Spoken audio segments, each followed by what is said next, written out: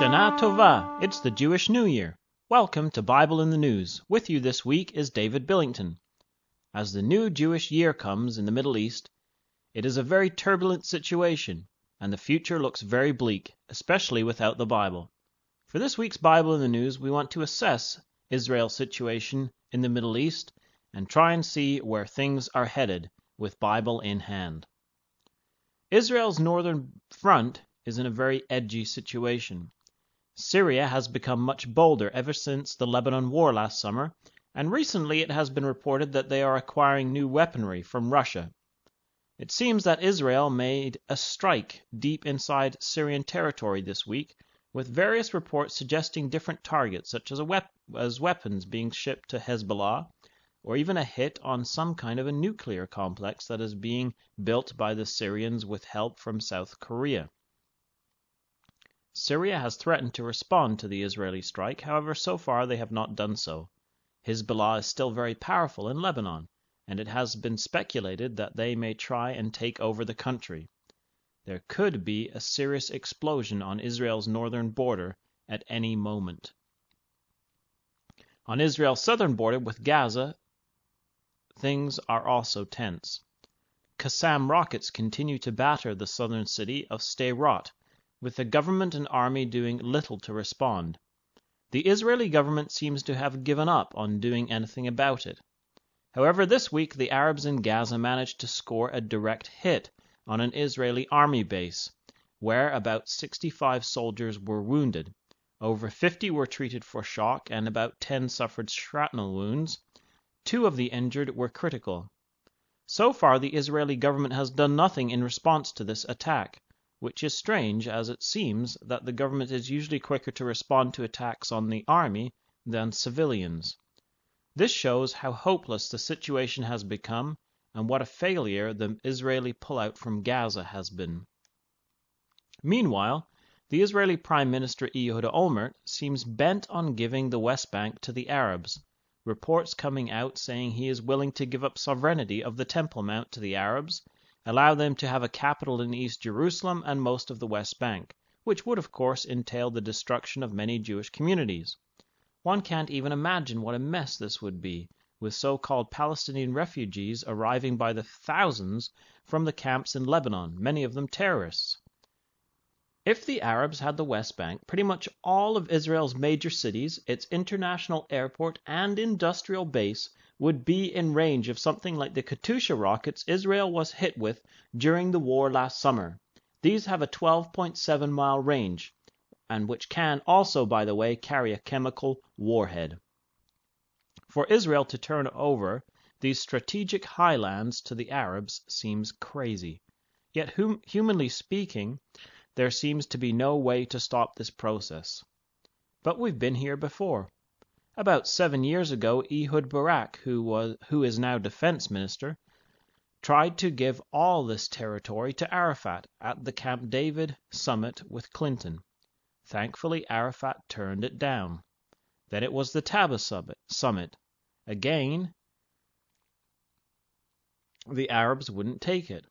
Last summer, Olmert was just about to start destroying Jewish communities in Judea and Samaria when the Lebanon war broke out. Despite all the talk of destroying these communities, they have flourished in the last 7 years, and many more have been established. Yet, it still seems impossible to stop what seems to be the number one goal of the Israeli government, the United States, Britain, and of course the European Union, of establishing a Palestinian state in the biblical heartland of Israel, Judea and Samaria. Well, thankfully, the Most High rules in the kingdom of men, and giveth it to whomsoever he will, and he is in control. There are some strong indicators in the Bible that make a handover of the biblical areas of Judea and Samaria to the Arabs unlikely. In Joel chapter 3, God says that, in those days and in that time, when I shall bring again the captivity of Judah and Jerusalem, I will also gather all nations, and will bring them down into the valley of Jehoshaphat, and will plead with them there for my people and for my heritage Israel, whom they have scattered among the nations and parted my land. God has brought back the captivity of Judah and Jerusalem. and the prophecy doesn't allow for a handover back to the Arabs. Judah is the southern portion of the West Bank. Further, when we combine this with Ezekiel 38, it seems even less likely. Ezekiel 38 is a prophecy which occurs in the latter days, after many days, and in the latter years, verses 8 and 16. Also in a time when the land is brought back from the sword, and is gathered out of many people. We also know this regathering that we have witnessed in recent history is the regathering that the prophet is speaking of, because he says that they will come against the mountains of Israel, which have been always waste, but it is brought forth out of the nations, and they shall dwell safely, all of them. This is against the mountains that have always been waste, not built up, destroyed, and then built again. Today the mountains of Israel that have been desolate for many days and always waste are built up. This is the same as saying that the captivity of Judah and Jerusalem has been returned. The prophecy doesn't allow for them to be destroyed again, as far as I can see. The only thing we haven't seen is all of them dwelling safely, at rest, without walls, bars, and gates, as the prophet Ezekiel wrote. There has not been a peace like this in the Middle East, and in case you may think this applies to the time of the Oslo years, when Arafat shook Rabin's hand on the White House lawn, think again. More Israelis were killed by terrorists after that event than before.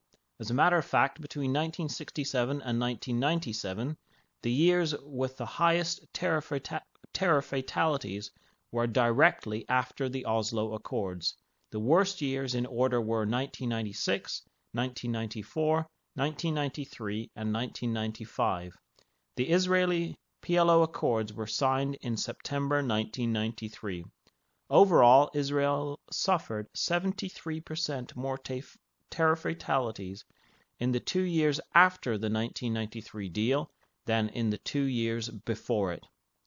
From these scriptures we see we are still waiting for there to be peace and safety in the land of Israel, and it seems very unlikely, although against all odds, that the Arabs will take over the territory of Judah. But don't think we are waiting for there to be peace and safety before the return of Christ to the earth to sit on David's throne in Jerusalem. The peace and safety could very well come after the return of Christ and before Armageddon, during the period of the judgment of the household and the instruction for those Jews in the land that have an ear to hear, in order to make them willing in the day of his power. Psalm 110.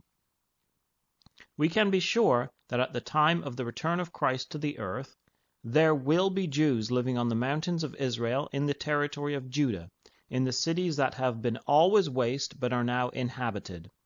Those Jews will be living in a state of peace and safety, having no walls, bars, or gates either at the time of the return of Christ or shortly thereafter. The prophecy does not require that these cities be a part of the modern state of Israel, only that they exist in the required conditions. We will have to keep our eyes on the news, and most of all on our Bibles, as we wait and watch for the return of the King of the Jews. May he soon reign in Zion. Come back next week, God willing, as we open our Bibles and consider the headlines at www.bibleinthenews.com.